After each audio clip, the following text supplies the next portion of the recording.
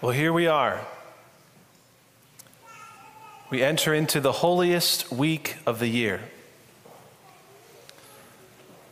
In this week, the church gives us these beautiful liturgies where we can enter into the death and resurrection of Jesus, our Savior.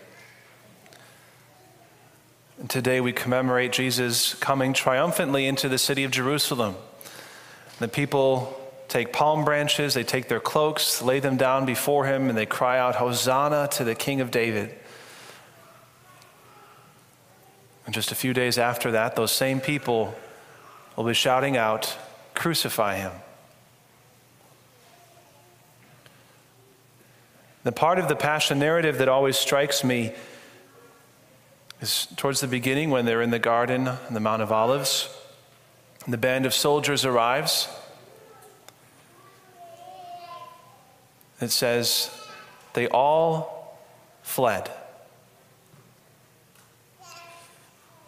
His disciples, those closest to him, his friends, they all left. They ran away.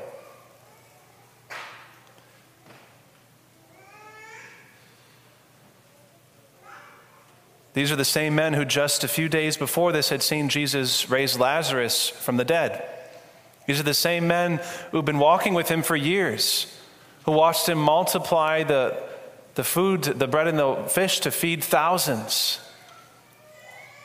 Those who've been with him for so long, they all left him. So Jesus entered into his passion and his death completely alone. Even the two revolutionaries crucified next to him, it says, even they were abusing him as he was dying on the cross. And the beauty of the liturgy is that by being present to these liturgies, we're able to be there with Jesus sacramentally. Because when we enter into the liturgy, we're entering into God's time. And God is outside of time. He's not bound by the constraints that we are. And so in a very real way, when we are present for these liturgies this week, we are able to be present with Jesus as he dies on the cross for all of us. We're able to be with him when no one else was. So I just have some simple invitations for you this week. First of all, let's make this week different than any other week in the year. It's so easy to just get caught up in the busyness and let this week fly by like any other, and then before you know it, it's Easter and you kind of forgot about it and you got to go get the Easter eggs or whatever it may be. This week should feel different. So even if you've completely ignored Lent up until this moment, this is the time to truly enter in. And above all, to enter into the silence of this week. It's meant to be like a little retreat. And in seminary, whenever we went on retreat, we'd always have silent retreats. No talking at all, even during meals, which was very odd being in a room full of 20 guys eating with no talking. It's very obvious when certain people would chew with their mouth open. It made more noise. There's something difficult about going on retreat like that. I mean, to this day, I've been on countless retreats like that. And whenever I enter into that silence, it's hard. You don't want to be in the silence. You don't want to enter in. And during lunch, you might find yourself carefully studying the ketchup bottle label just to have something to put your mind on. This week should be like that. It should feel different. So turn off the television. Turn off the music. Turn off the radio. Don't listen to any podcasts, except for the Father Mike Schmidt's Bible in the Ear. You could listen to that one. That's the only one, though. Enter into the silence of this week, because it's in the silence that Jesus is able to come in profound ways into our hearts. And secondly, and more importantly, come to the services for the Triduum, Holy Thursday, Good Friday, and the Easter Vigil. These are beautiful ancient liturgies in which we are able to be with Jesus in his passion, death, and resurrection. And this is the very foundation of our faith. We believe in a God who is not absent from us, a God who is not in a God who is weak, but a God who is powerful, who conquers over sin and death, who is present among us. And by being at these liturgies, we are able to be present to him. So come. On Holy Thursday, our service is at 7 p.m., where we commemorate the Last Supper, the institution of the Eucharist, the institution of the priesthood, where we'll have the washing of feet, just as Jesus did to his disciples, the same ones who are about to betray him. Come on Good Friday. The service is at 3 p.m., the hour of mercy.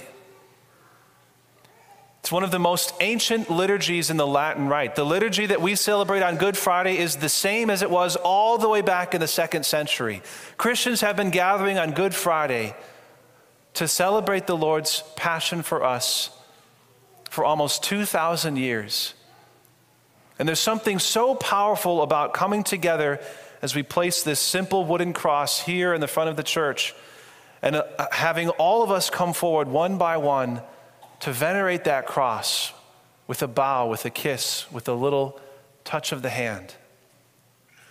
It's a way in which we can be with Jesus when all of his disciples abandoned him.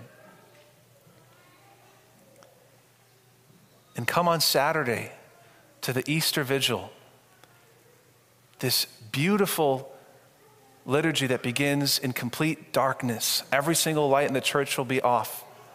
And we come into the church with the Easter candle lit, representing the light of Christ. We proclaim God's word at length, going through lots of readings from the Old Testament and psalm responses. Or we sing, finally, the Gloria, something we've been abstaining from for Lent, as we celebrate Jesus rising from the dead. And most of all, at the Easter Vigil is when our candidates and catechumens, those who have been preparing to become Catholic, will finally be received into the church through the sacraments of initiation, through baptism, confirmation, First Communion. I know some of them are probably watching the live stream right now, so we're very excited for you and looking forward to that moment where we'll be able to celebrate with you and welcome you into the church. And on top of that, there's a time for all of us during the Easter Vigil to renew our own baptismal promises. Those promises that we made many years ago, or maybe our parents made on our behalf when we were just a little baby. All of Lent has been in preparation for that moment, because it's through baptism that we are joined to the victory of Jesus Christ, the one who is triumphant over death itself. And yes, the Easter Vigil is very long. It's about 3 hours long. It goes almost until midnight, but that's kind of the point. We are staying awake all night because this is a night that is different from any other night in the year. This is a night where we celebrate our King being victorious.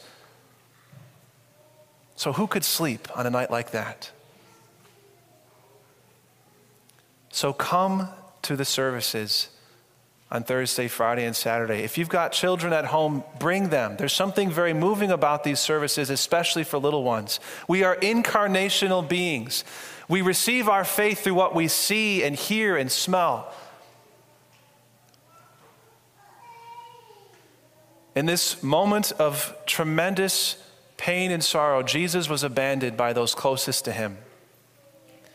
And they abandoned him because of the threat of the soldiers, the threat of death. But the truth is, many of us today abandon Jesus because we're too busy, because we just don't feel like coming. We've got other things, other priorities. Let's be present to Jesus this week, just as he pours himself out for us, so that we can receive all of the graces that he longs to give to us.